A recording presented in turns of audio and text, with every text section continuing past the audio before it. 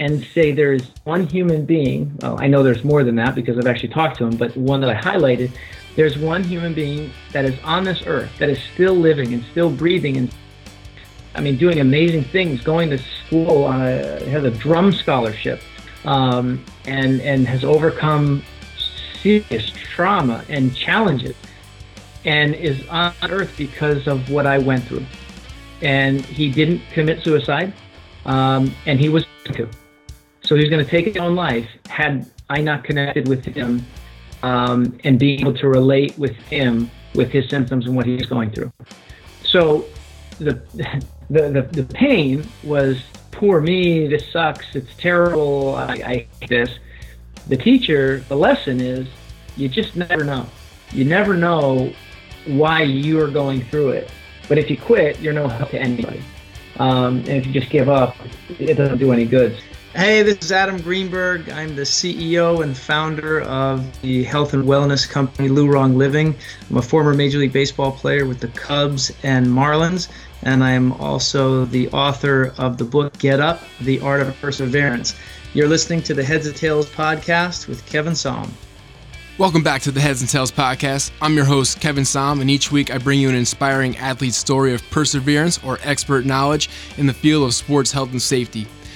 Just like flipping a coin, you can't control what happens to you in sports or in life, but you can always control how you respond.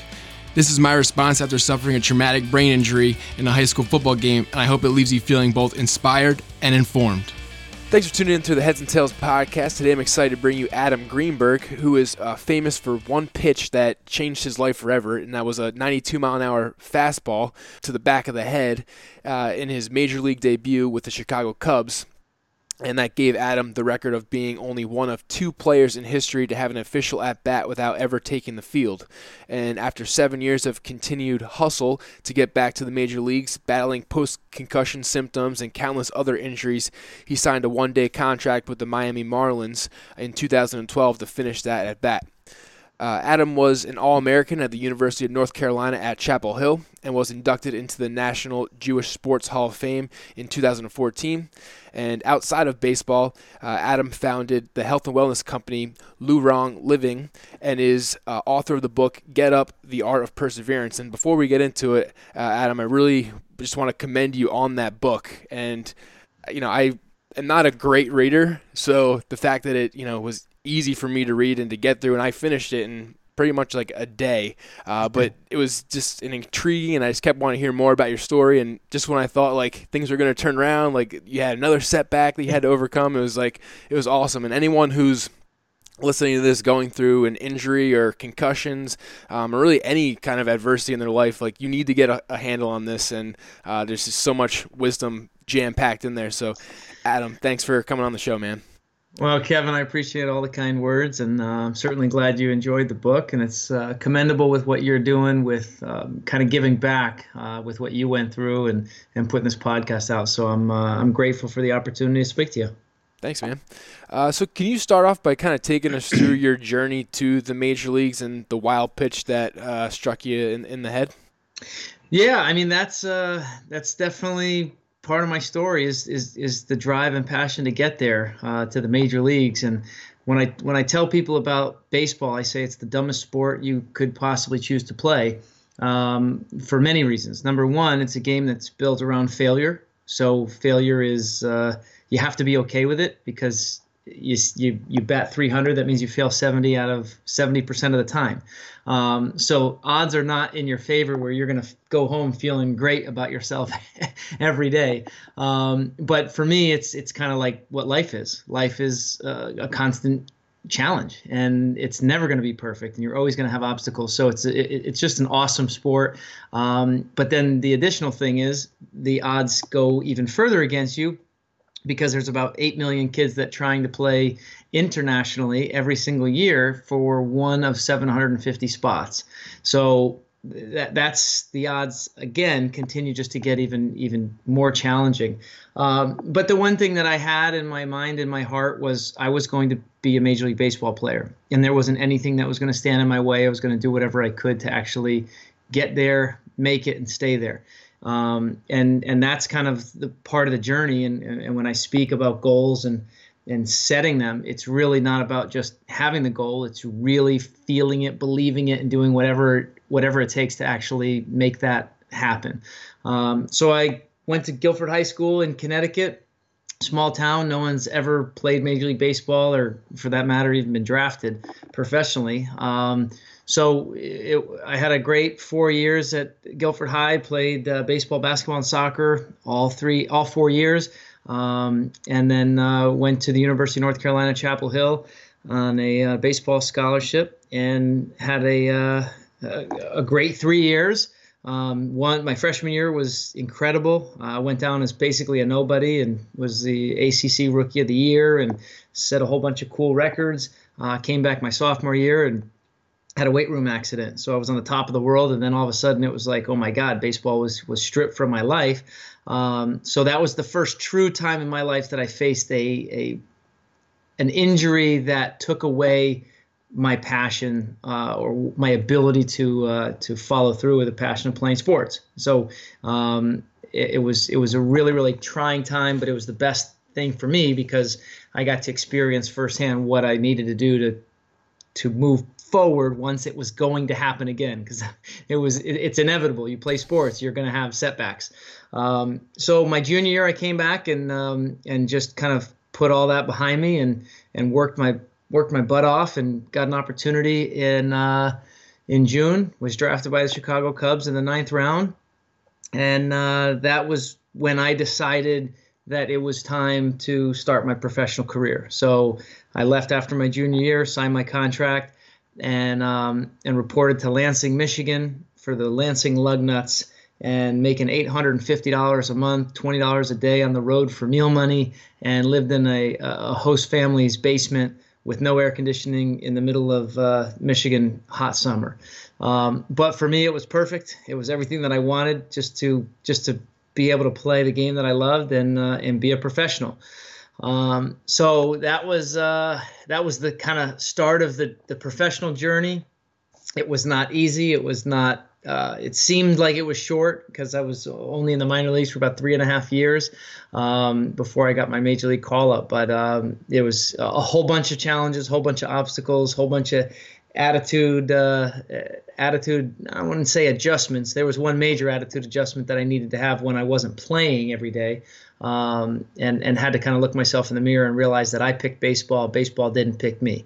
So we always complain about what hand we're dealt, but sometimes we got to look ourselves in the mirror and kind of be able to be okay with when things are bad or when things are struggling, and know that your attitude really controls so much to give you the opportunity to persevere, the opportunity to keep going, to create the opportunity when it does present itself finally, and you're able to push through. So July of 2005, I got my major league call up and overcame all those 1 in 750 out of 8 million odds, and no one in my hometown had ever done it. And here I was. The dream had officially come true, and I was going to be a Major League Baseball player for the Chicago Cubs. So that was a fast version of the story of what happened to get there. And then ESPN Sunday Night Baseball, nationally televised game, playing the Marlins. I got to pinch hit in the 9th inning, and it was about 3 to 4/10 of 1 second by the time a baseball pitcher throwing 90 miles an hour releases the ball, by the time it hits the catcher's mitt.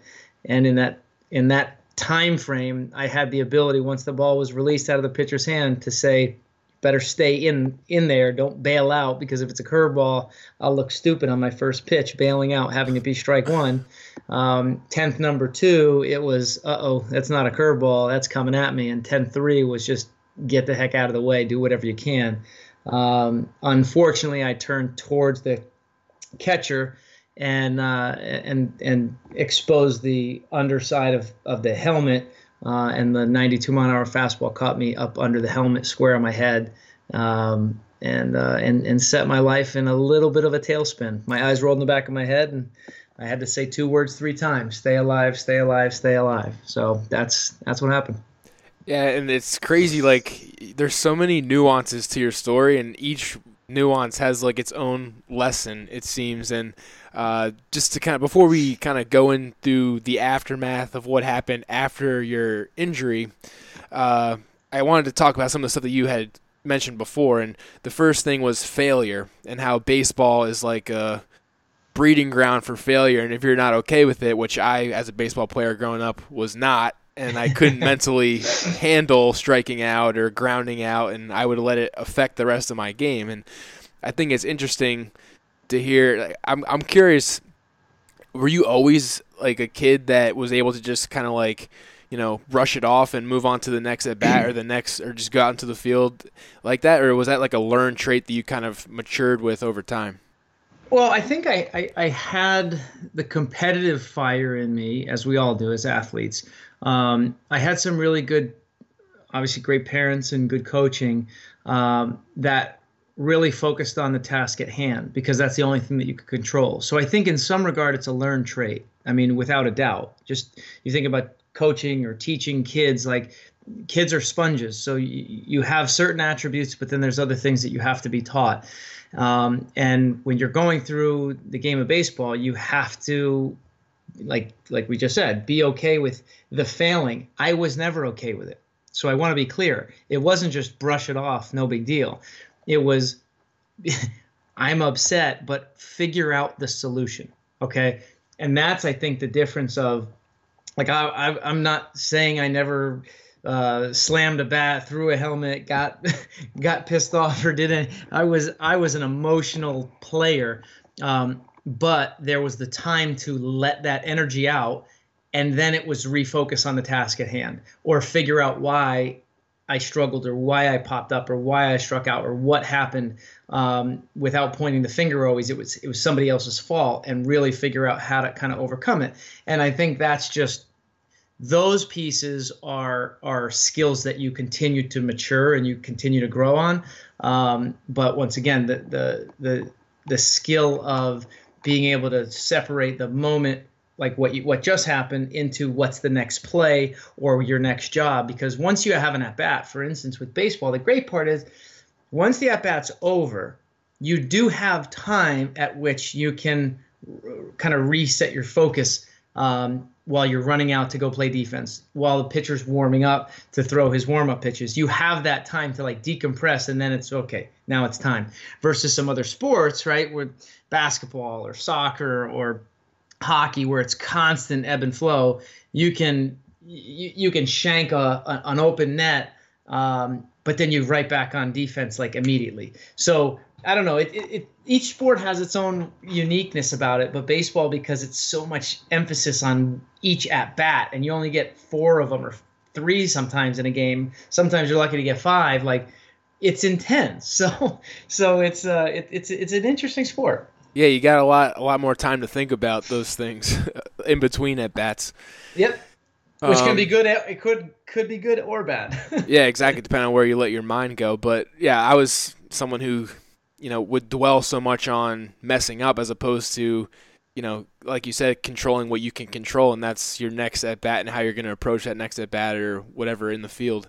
But the next thing I wanted to point out to people, because I feel like people who watch baseball and didn't play baseball don't understand how hard the game is and how difficult it is to play at a school like UNC Chapel Hill and to make it to the major leagues or even the minor leagues. Like, you have to be so freaking good. And you were talking about like how against the odds it really is for everyone playing the game. So I just wanted to point that out, and so people realize like how good at baseball you are. And then the other thing is kind of like the minor league struggles, and I kind of think it goes back to that failure thing again. And I recently interviewed another retired baseball player who didn't make it to the majors, but he's spent some time in AAA, and he was saying like you would have a great season, like an all-star season, and the next season comes around, like you don't play anymore, and there's no rhyme or reason as to why. So I was curious if you experienced the same thing, and if your ability to deal with failure helped push you past that point, as opposed to where he said it kind of mentally changed his confidence and he wasn't as good of a player once that happened to him. Yeah, it's a great point because every single person, every athlete has their own story. Mine just so happened to be a nationally televised game, and it was a unique thing that happened. So it's crazy what happens in a locker room. You'll listen to every single person; they all have an amazing, fascinating story, and that's just one example of when things are great, it's easy to play. When people like you, it's awesome. When people all of a sudden just fall out of favor for whatever the heck reason, they don't have to have one. But at some level, there is one, right? At the end of the day, it's not just, we don't like you anymore. It's there's somebody that we like more, right? It's always that way. It's not just we don't like you. It's there's something or someone that we like more that we feel can do better. I'll give you one example. When I was with the Royals, I had one of my best spring trainings at that point, and I was supposed to be in AAA. They signed me to a AAA deal, and towards the end of spring training, they were like, "It doesn't look like you're going to be able to be in AAA to start the season. There's too many guys that look like they're going to get trickled down from the big leagues. So, are you okay with starting AA?" My answer was, "Of course." I mean, but I want to be in AAA. However old I was. And I feel like I'm ready for that opportunity, but I'll give it 110% wherever I go, but I'd prefer to be in AAA. It's crazy how a conversation can be manipulated and turned into something different. So it was turned into basically I'm too good for AA. I need to be in AAA. And at the end of spring training, the last day of spring training, I was told that I was getting released, not because I wasn't good enough, but they decided to go in a different direction with a guy who had never really succeeded at the higher levels, but he was super fast, like ridiculously fast. And they wanted to see where that talent could get them. So by no fault of really my own or my performance on the field, they chose to go in a different direction I didn't agree with at all. But what it did for me was fuel my fire even more. It burned deeper because it's like, I'm going to prove you wrong. So I kind of talk about this. There's 3 principles that I live my life by in this regard. 1, prove myself right. Right? That's what you have to do 100% of the time. People may say that's selfish. I say it's smart. I say it's intelligent because you live your own life. And if you're not happy with what you're doing and the work that you're putting in, what the hell are you doing it for? But number 2 is followed by make the people around you proud. The people that support you, the people that love you and care for you and want what's best for you, make them proud. But the third one is the one that's that deep burning like fire. The people that say you can't, the people that say you should quit, the people that don't believe in you anymore, the people that are opposed to you. That's when when it's getting tough in those dark times. It's harder just to be optimistic and positive and like, oh, great, everything's wonderful. No, sometimes it's like, you don't like me? That's okay. I'm going to prove you wrong. That was always my mentality. So every time I got knocked down and I really needed something, I would pull on the close people to me to help me get myself up. But then I would also kind of remember those conversations. I would remember the people that said, you can't, you should stop, or you're not good enough for us right now. And that would fire me up. Right, that was your fuel that you used. Cool. So I guess going back to the injury and getting hit by the curveball, I think everyone who's played baseball at least the high school level has been embarrassed by a curveball at one point in time. I know I definitely was a few times. So I can't blame you for wanting to making sure that you're sitting on that curve if it came. But after getting hit, like, what were your initial thoughts? And I kind of want to get into what symptoms you were experiencing, because a lot of people struggling with post-concussion syndrome come to this podcast to seek advice and help and other remedies that maybe they haven't tried yet. Gotcha. All right. Well, first of all, just to clarify, it was a fastball that hit me. My mental approach was, you have to recognize, like, the first 30 feet that the ball's in the air, you're not really able to recognize exactly what it is. It's the second 30 feet that you're able, or no, 15 feet, I'm sorry. So it's the first 15 feet you really can't see what it is. The second 15 feet, that's when you pick up the spin for real, the rotation, you're knowing what it is. But at that velocity, you make sure that you're taught stay in. It was a lefty pitcher and I'm a lefty batter. So stay in there means wait until you actually recognize it before you're bailing out. And that's where by the time that I was able to recognize, oh my God, that's not a breaking ball. It is a fastball coming directly at my head. That's when it was too late to get out of the way. The trajectory of the ball it was perfect. But in terms of what happened, what followed suit after, it started off with 17 doctors misdiagnosing me. It was kind of interesting because looking back and understanding really what I was going through, obviously I had post-concussion. I had a concussion, so that's one thing that they got right. But they were saying anything from a stress fracture in my skull to just post-concussion, and I just needed time to recover. What ultimately was the case was I had positional vertigo, where anytime I would look up with my head or look down or roll over in bed or move really fast, my eyes would actually shift uncontrollably side to side, and I would get really dizzy. There were times that I blacked out, I fell over. It was scary because I was less concerned for the first time in my life of baseball and more concerned of the quality of my life, and would I have to live with this and endure that for the rest of my life. And it was really it was scary because here I was a kid. I was 24 years old and I was a Major League Baseball player.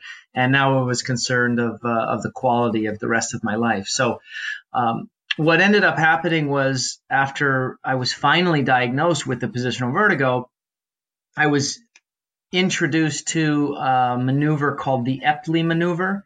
And it's basically you have 3 canals in your inner ear. And when you have these crystals that are in the base of your ear, that's what they call them.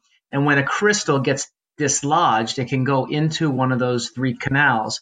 And once that happens, that puts you into a state of vertigo.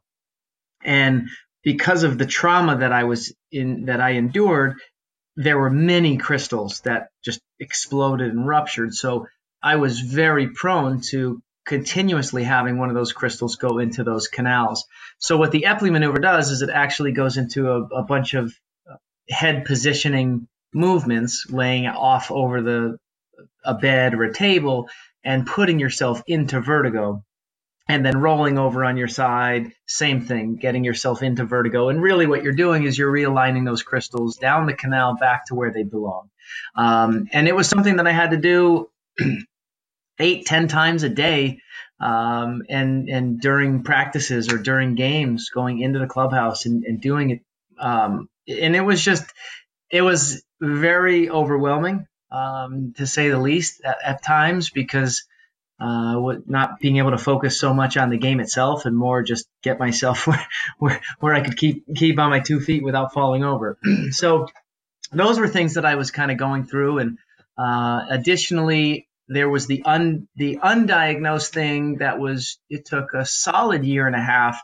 And that was when I went to spring training with the Kansas City Royals. I was pulled in from one of my practices from the team. Guy pulls me into the clubhouse and he says, "Hey, I want you to go in. There's a vision training doctor that wants to put you through some visual training tests." And think nothing of it.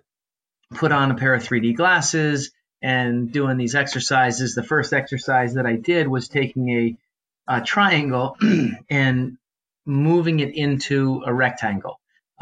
Pretty basic stuff. Pretty much anyone can do it with a little remote control.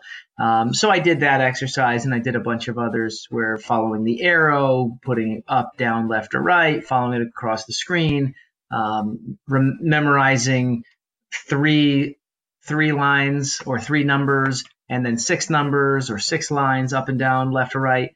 And I couldn't make it past the 3. I mean, when it got to 6, it was just too overwhelming for me at the time. And anyway, so I finished the exercises, finished this online training. And when I took the glasses off, it was the most excited I've probably ever been with finding out bad news. The bad news was the triangle that was supposed to be in the rectangle was actually 13 steps away from the rectangle. It wasn't even close. And you guys are probably wondering why I was excited. I was excited because my whole life I was a pretty good hitter. And the year that I got hit, or the year after I got hit, I batted, I think, 209 combined for the entire season. And I was a career 300 hitter everywhere I'd ever played. So there was a huge discrepancy, and I didn't stop working. I didn't work less. I hit probably twice as much as I ever hit in my life, but I just couldn't quite figure it out. So this was the first sign, a visual indicator of one of the reasons why I was probably struggling. I couldn't see. My eyes weren't working together. There's a thing called convergence and divergence, and your eyes are actually bringing something to a contact point. And obviously, taking that triangle, putting in the rectangle, they weren't working together. So it was really exciting because now I had something that I could train and improve. So I actually did training with Dr. Barry Seiler, with the Visual Edge Performance Trainer. He single-handedly, with his program, changed and saved my career and potentially my life in a lot of regards, because my short-term memory improved, my visual skills certainly improved, but it was much deeper than that. The emotional side of things and just being able to be more engaging and just getting my life back. So it was a lot. I mean, it was 2.5 years of constant struggle. Yeah, I mean, I'm just impressed that you were able to hit 209 with that visual discrepancy. I feel like that's still not, I mean, that wasn't good for you, but it was still an impressive thing. So of all the treatments that you went through, are you saying that the Visual Edge Performance Trainer is probably what helped you the most get back? I'd say it was certainly a large part of that. When you're talking visual skills, if you can't see, you can't hit. So, right, that's a massive part of what I went through. So yeah, I give so much credit to Barry Seiler, Dr. Barry Seiler, and Visual Edge Performance Trainer. Additionally, Dr. Michael Leibowitz, who was a kinesiologist, still is, and a chiropractor, who I started working with when I was just drafted my first spring training with the Cubs in 2003. He introduced me to how the body worked. He introduced me to nutrition and whole food nutrition and supplementation. And it was the combination of what he was doing as well that kind of put my whole life together. Because nutritionally, I had too much inflammation in my body. I wasn't functioning optimally.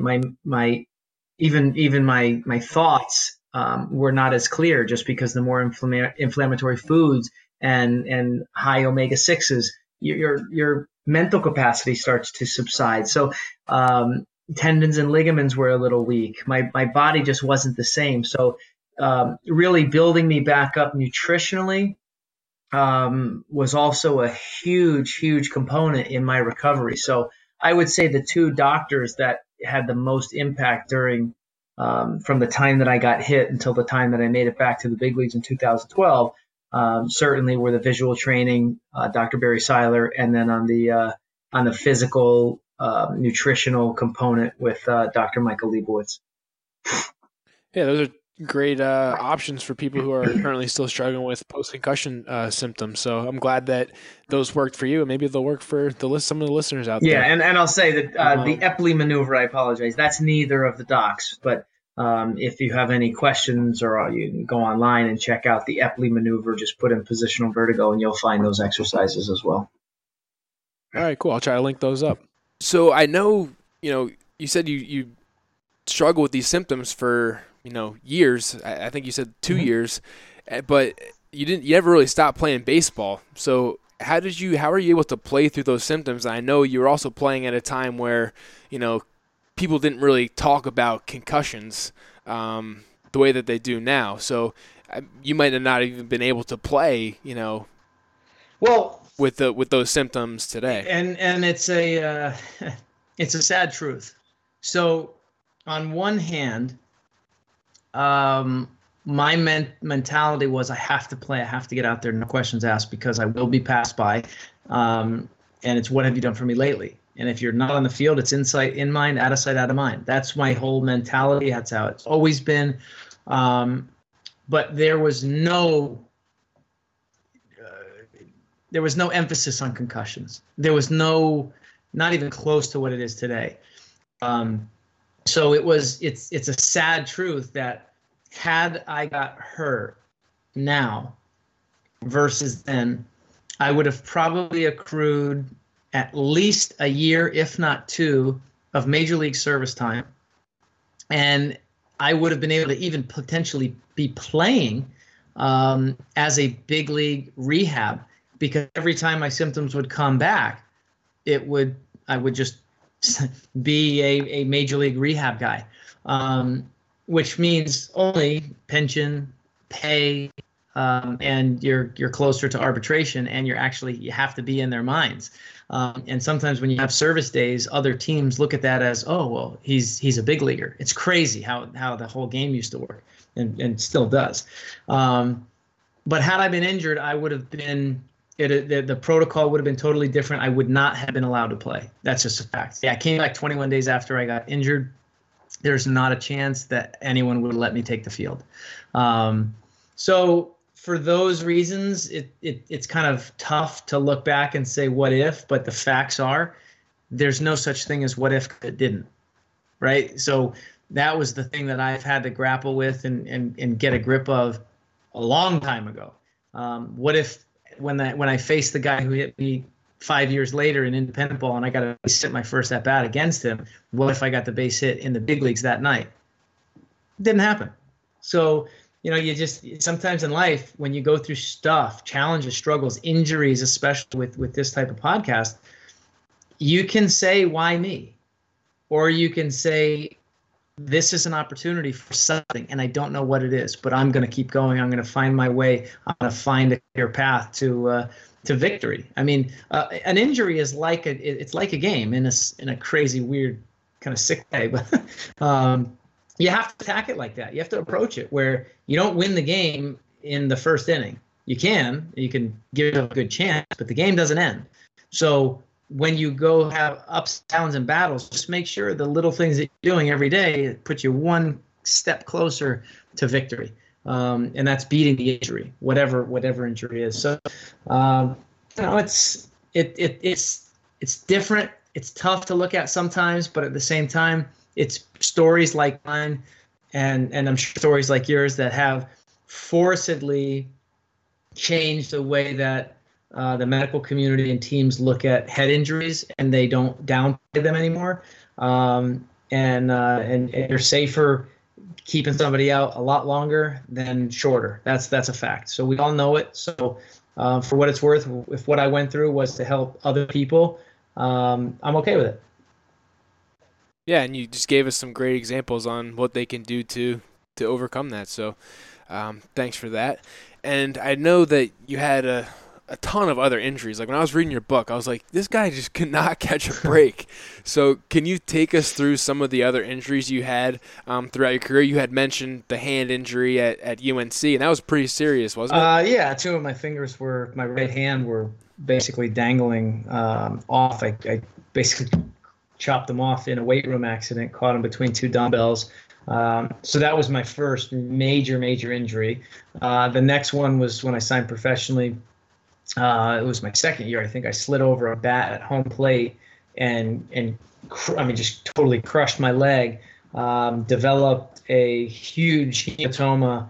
I ended up having it drained like every single day. Ended up with a bag of fluid in my leg. I had surgery. Then I ended up with a near-death experience of a really bad infection that just wiped me out. And then I popped my wrist doing another weight room accident. Just my wrist cartilage TFCC tear of my left wrist totally ruptured during the off season, so I had to overcome that. Then of course the head injury, and then I was getting my way back on my way to a big league trajectory, hitting 330 halfway through the season, and I hit a triple and ruptured a Baker cyst in my right leg. Free thing. And then the last major injury was I tore my rotator cuff diving for a ball in the outfield after I was just released by the Reds, who said you'll be in the big leagues with us this year. So I ended up with a 90% rotator tear and a labral tear. So those were just kind of most of the major traumatic injuries that I went through. And each one was unique, but each one, the more that I had, it was easier and easier mentally to deal with it. And I think that's the most important part, is keeping my mind. Didn't matter what the time frame of recovery was, it was mentally, where was I? And that was better and better after each setback. How did you stay so self-aware during those times to maybe know when you were kind of getting off track with your mentality during those injuries? Well, so it's easy to sound like cupcakes and rainbows, right? Where everything's perfect. It wasn't always that way, which is once again why I wrote the book, which is why when you read it, you can understand the depth of sometimes some of the challenges and the needs that I did have. But the one thing that I always maintained, and this is when I talk about when I was injured, when I got hit in the back of the head, and I did everything in my power to make it to the big leagues. They asked me a few questions. How many fingers were they holding up? They had me follow their finger. But the last question they asked was the one that kind of solidifies and exemplifies where my answer is going. They said, "Where were you 2 days ago?" My answer was, I was in the minor leagues and I'm not going back. So you ask, what was it that kept me going or kept me mentally strong? It was the desire to get to, make it, and stay and play Major League Baseball. So no matter what else was going on, as dark as it may have gotten, I had that overarching goal that I was going to get. And I think what's important for everyone to understand is goal setting is so much more important than just, I have a goal. It's something that allows you to get up out of bed. It gets you to be excited and motivated. And I'm using Major League Baseball as a huge goal, right? That's really important. But it's the little things that were also keeping me going, because you can't get to the major leagues tomorrow, like we talked about. So the little goals and the setting of little goals was critically important. Like, I need to do my Epley maneuvers. I need to train. I have to get my mental state improved. I want to be able to see better. Those are things where it's those things that allowed me to keep going. But once again, having that big goal was the thing that never allowed me to get too far down. That kept you going. That was like the driving force behind it all. All right. So, how was it? I feel like you were always playing injured, and playing injured is something that I talk about a lot on the podcast, and not necessarily like in a good way, because I feel like a large reason why I got hurt as severely as I did was because I was playing hurt half the time. So how hard was it for you to constantly have to play at less than 100%? And you're still playing at a high level. Yeah, I mean, it was it was a challenge, but it was really I don't know. That's a tough one, because for so long in my life and career, I was not injured. Like, I never missed a game. I think it was one game in college. It was one day, and it was a doubleheader. And out of all the games that we ever played, every summer ball team I ever played on, all 3 high school sports, all 4 years, never missed one game. So it's really hard for me to kind of take my mind to, well, I always played injured, because I look at my career and I was like, no, I didn't. It was the latter part of my career that, as we're talking more specifically, it was a difficult thing, because I wasn't accustomed to it. And then once it started happening, it was like I just couldn't catch a break. And then when I would get 100% healthy, something else would happen. So I was able to play a significant time frame of being really healthy.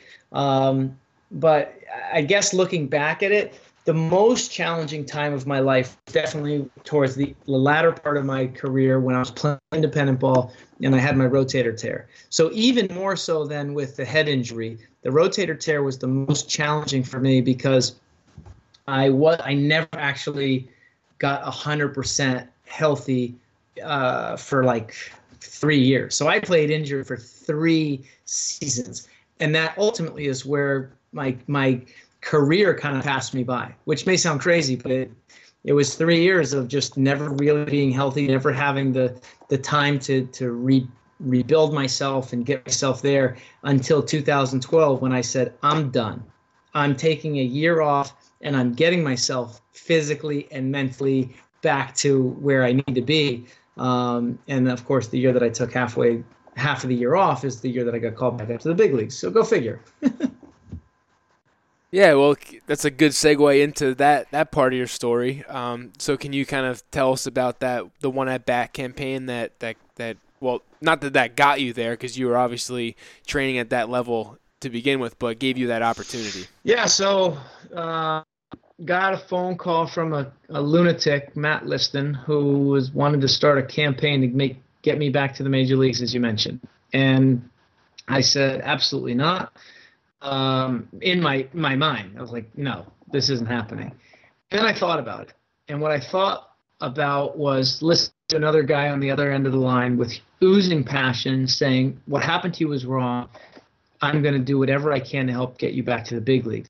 And what it immediately made a connection to was passion, drive, and determination and overcoming all the odds to accomplish a feat. Who was I to tell the guy no? Because I'd be a hypocrite.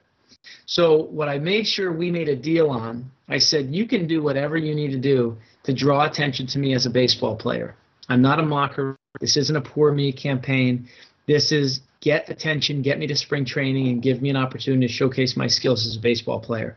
Because what the heck's the difference of an agent? Like, that's what an agent's job is supposed to be.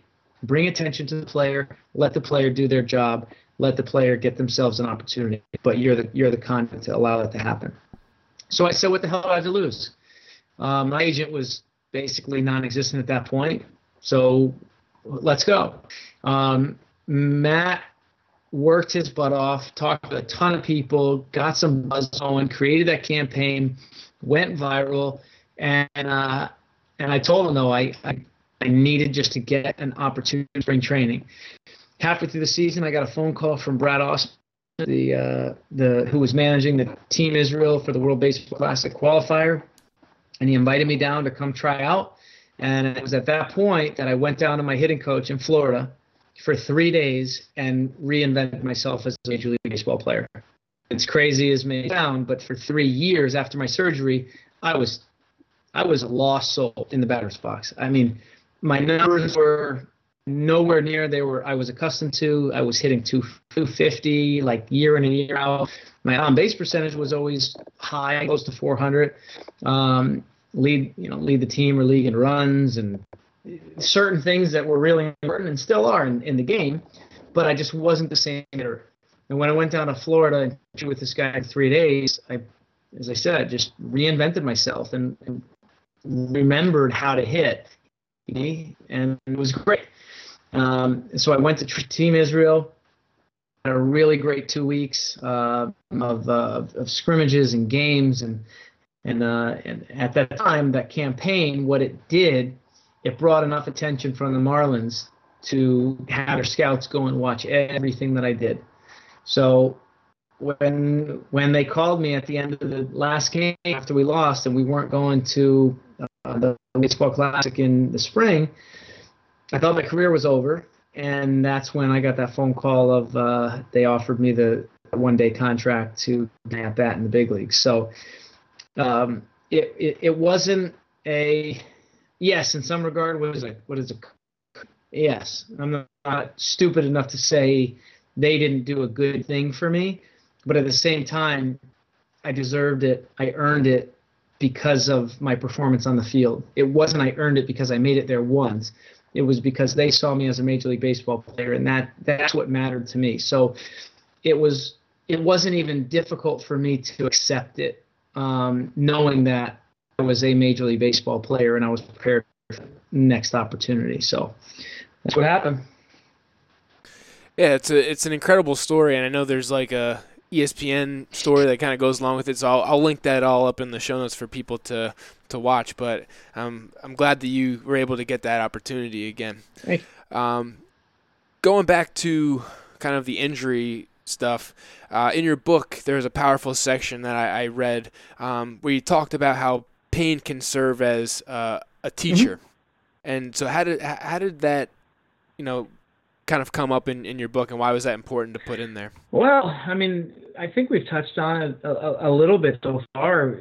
When you go through challenges and obstacles and experience some pain, it teaches you valuable lessons. And the valuable lessons are just never giving up, and you never know what's going to happen when you finally break through. And I use the example because it's in the book with two kids, and one is more traumatic than the next. But when I went through what I did, I had no idea that it was going to have an impact on another human being. Right? That's not why you're facing adversity going, oh, this is great because I'm going to be able to help somebody someday. You're self-focused on just improving yourself, getting better, getting through whatever it is. But the pain was ultimately taught me the most valuable lesson. And the valuable lesson was something I needed to share with everyone, because everyone, as you mentioned, a majority of your listeners are people that go through and have experienced pain or still are. So I can speak and say there's one human being, well, I know there's more than that because I've actually talked to him, but the one that I highlighted, there's one human being that is on this earth that is still living and still breathing and doing amazing things, going to school has a drum scholarship, and has overcome serious trauma and challenges, and is on earth because of what I went through. And he didn't commit suicide, and he was going to. So he was going to take his own life had I not connected with him and being able to relate with him with his symptoms and what he was going through. So the pain was, poor me, this sucks, it's terrible, I hate this.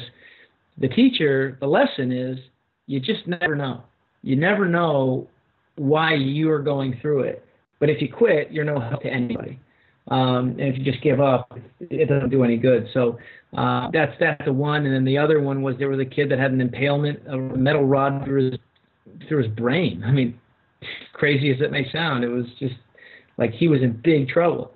And he was in the hospital bed watching my story on the Today Show.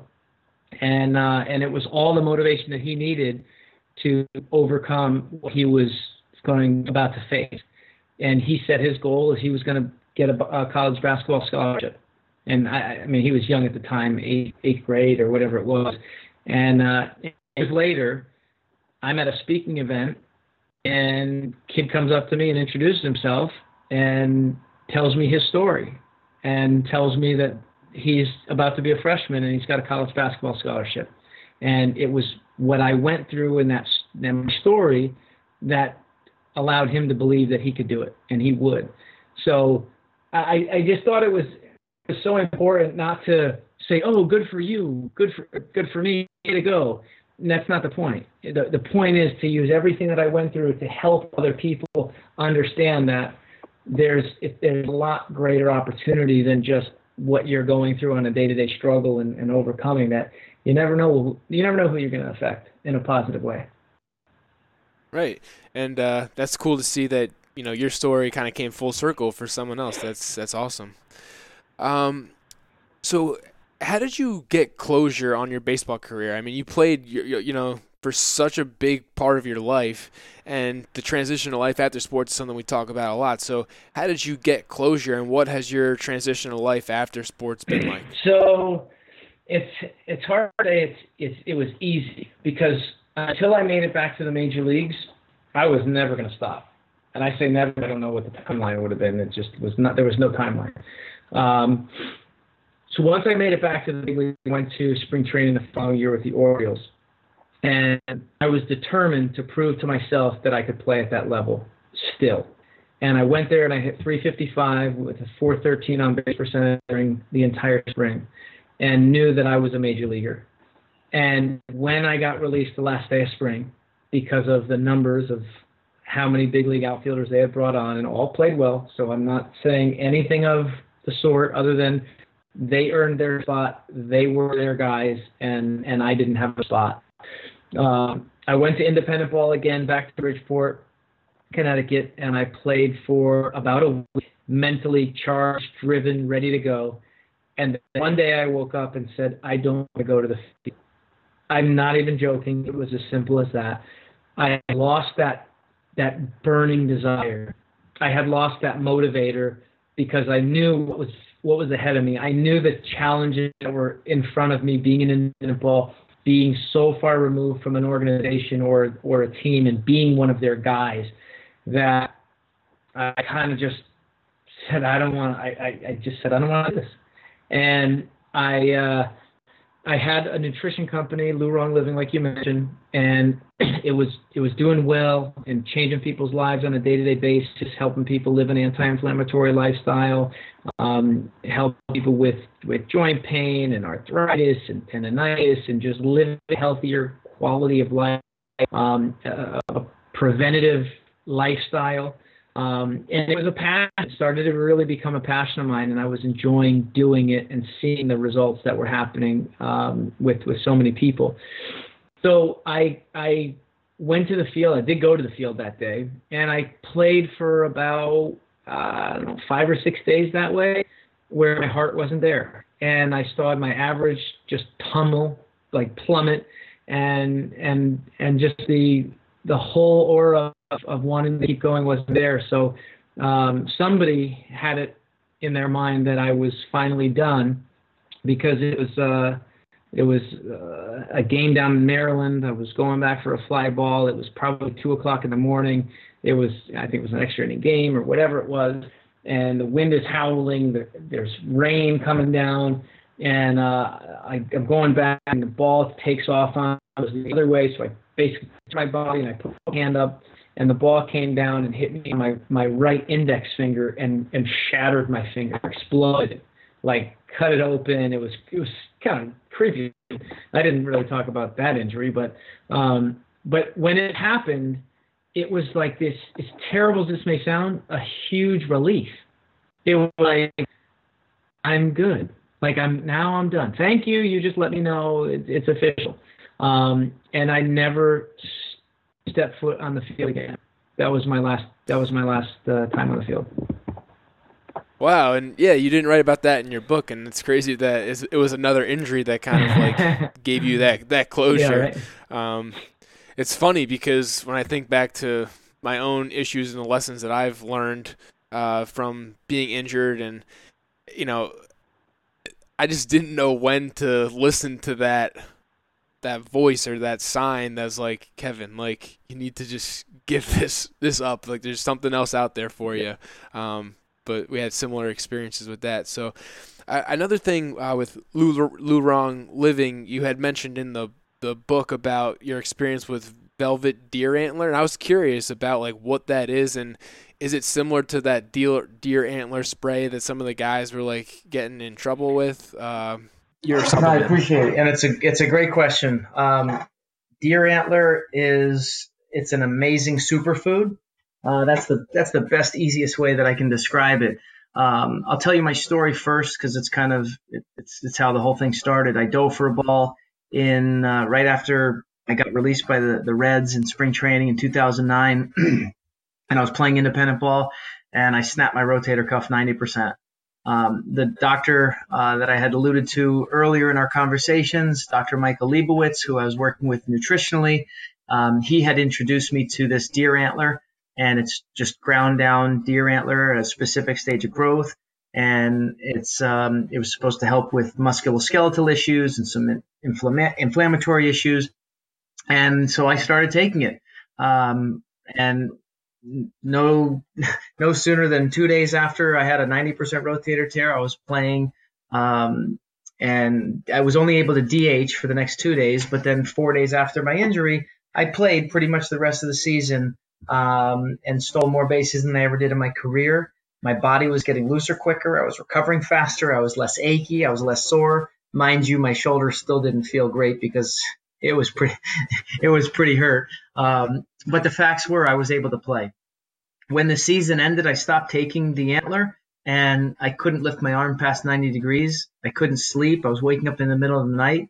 So out of an experiment, I tried to grab a bat and just take a swing in my driveway. And I got halfway through a swing, not even the whole swing, and I dropped the bat in excruciating pain.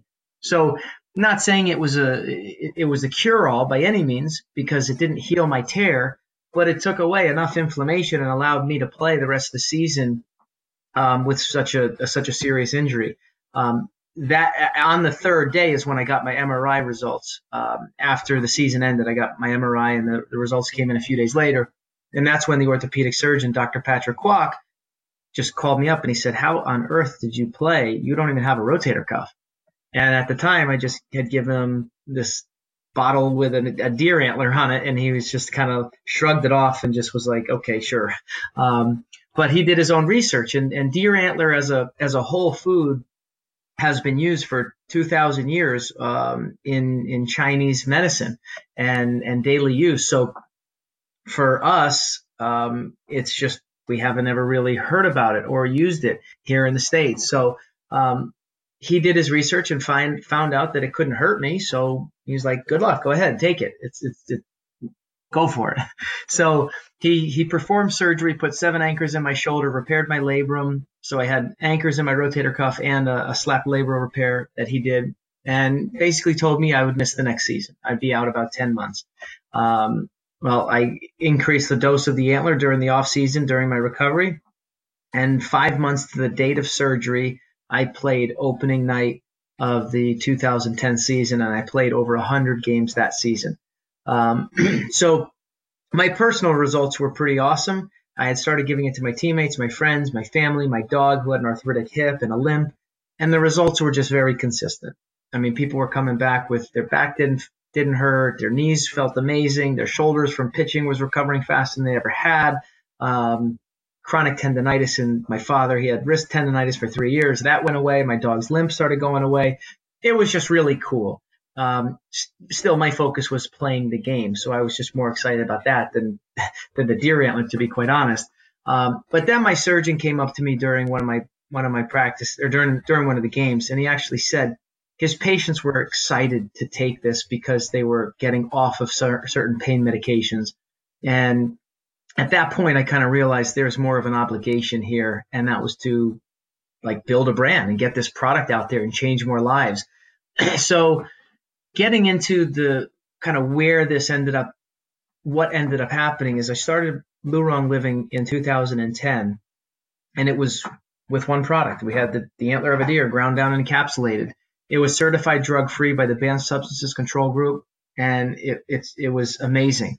And then I think about 2012 is when deer antler spray kind of hit the market.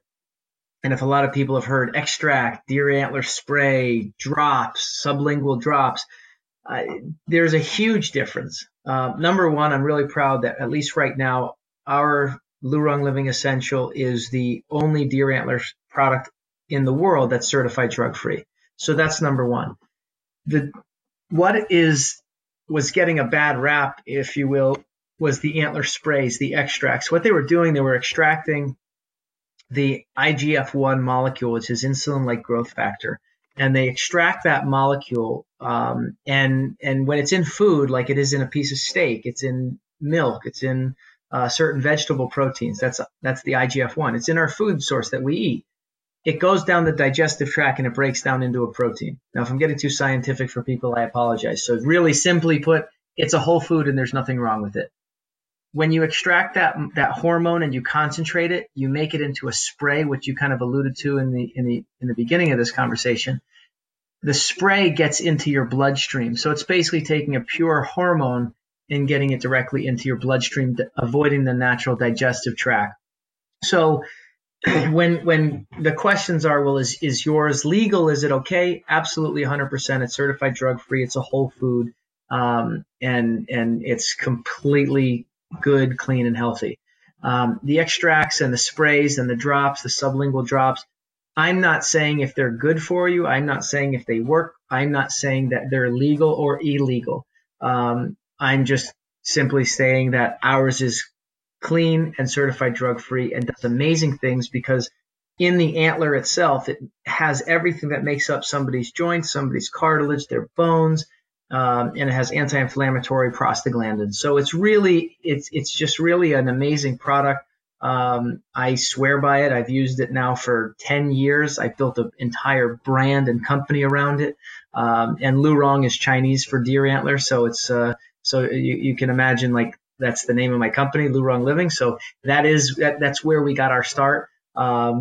But I'm just really proud of the brand itself, because now we've kind of grown into, we do national nutrition challenges. We teach people how to live a proactive versus reactive lifestyle. We have a dairy-free protein.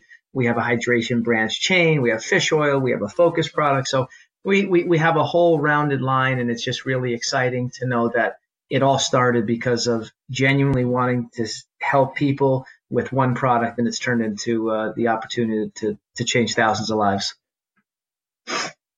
Yeah, and it definitely seems like it has, and I think it's cool how it almost speeds up the healing process, just because of, I'm sure, inflammation kind of detracts from healing in a lot of ways. So it kind of helps create a good environment for healing in your body, from what it sounds like. And there's also a gym. One of my buddies owns CrossFit Bison, and I know that they participate in your nutrition challenges. So I thought that's pretty cool. A few more questions before we wrap the interview up. I know that I read in your book that you were interested in sports and classical music as a kid growing up. And I always think a lot about, preach a lot about how it's important to kind of have a hobby or an interest outside of your sport, just because you never know when that time will come where the sport's not there anymore. So can you just tell me a little bit about where that interest in classical music came from, and like what interest you had outside of baseball throughout your career? The classical music came because it put me at peace. I'm a guy who, for whatever reason, I used to get irritated with my older sister who would know every word of every song that came on the radio. It irritate me to no end because I didn't understand. I couldn't hear words. I didn't pick out like what they're actually saying. So it would bother me. I gave up on music. I'm being honest. Like, that was it. And classical music just put me at peace. And I was like, yeah, this is peaceful and this is nice. And it put me in a nice, calm zone. So it's nothing more than that. I didn't have any real crazy desires. I played the piano when I was young, but I had no kind of desires to further anything like that, except it just really kind of mellows me out. But in terms of like passions and desires, like I'm oozing passion. So as I mentioned, I started Lurong Living, and that's the website, lurongliving.com, LURONG living.com. Started that and just love to help people and change their life. I also got involved in a startup baseball agency for the purpose of providing everything that I didn't get, and just not just me, but so many other people in the game. And that's support when things are challenging, and the support to actually help get you there far beyond just here's a steak dinner for all intents and purposes. So everything that I do is is giving back to the things that I either had really good or the things that need to be fixed. So I really like to help and help fix things. So I think it's really, really important to kind of understand your passions. I spoke about it in the book a lot, of just goal setting. And when you have a goal, it helps you kind of find more passions. So yeah, I easy one, because I can be passionate about gardening as I got passionate about that. I raise chickens now. I mean, anything I do, I'm kind of like an all-in guy. But I think it's the transition after. It's really important. If you're obsessed with the game of which you play, be involved with it. Find something that you loved about it that you want to give back. Because why walk away from something that you're so passionate about? That's why I got involved in the agency. I also put up a batting cage at my house so I could teach people hitting. And then I go to local high schools and teach base running and outfield drills and outfield work, because how could I play for so long, keep all that information inside of me and not give it back? Not being I'm right with everything that I say by any means, but at least give the information to other people. That's a passion for me. So. Yeah, and in your book, a great section that I encourage listeners to, number one, buy the book. It'll be available in the online bookstore on headsandtails.org and also on Amazon. But there's a section that you identify your passions is like you call it have to have. Mm-hmm. So you give good examples, and I encourage listeners to go buy the book and look up that section if you're struggling with trying to find what your passion is outside of your sport. And before I just thought when you were telling me about your baseball agency involvement, what's the name of that agency? Just so I could link it up. Yeah, Four Diamonds Sports. And this is like the inaugural year. This will be our first draft and our first off season. So all the content will be coming on the websites. We've just been formulating, as I said, something that this is what we're all about, and providing more value than anyone has ever seen. It's going to be pretty cool. Where can people connect with you on social media? So Adam Greenberg 10, I believe, is the Instagram, and then Facebook is just Adam Greenberg, and I believe it's Twitter. You might have to post that. I'm so bad with the names. Yeah, don't worry about it. I'll have them all linked up in the show notes. Yeah, post them up. Honestly, my life is now kind of providing as a resource to people. So any issues, any questions, concerns, comments, or whatever, I welcome them. And if what I went through can help one more person, then as I say, it's all worth it. All right, thanks a lot, Adam. And my last question that I ask all my guests is, what's your definition of toughness today, and maybe how has that changed throughout your career and where you are now? Definition of toughness is for me it's kind of easy. It's called toughness equals perseverance, or perseverance equals toughness, because that's what determines what's inside. It's mental toughness, it's physical toughness, it's emotional toughness. It's being able to overcome those challenges and those obstacles, and that's, to me, it's perseverance. So toughness is perseverance is toughness. Cool. They're interchangeable. I like that. So Adam, thank you so much for sharing your story and putting yourself out there and writing the book, and as such a great resource for all the listeners on the podcast, but really anyone, not an athlete or not, like anyone could learn some valuable insight from reading this book. And I really appreciate you coming on. Kevin, thank you so much. And as I mentioned in the beginning, what you went through is there's a purpose for it. So if it's part of it is the podcast to help give back, it's admirable and commendable, and I appreciate you.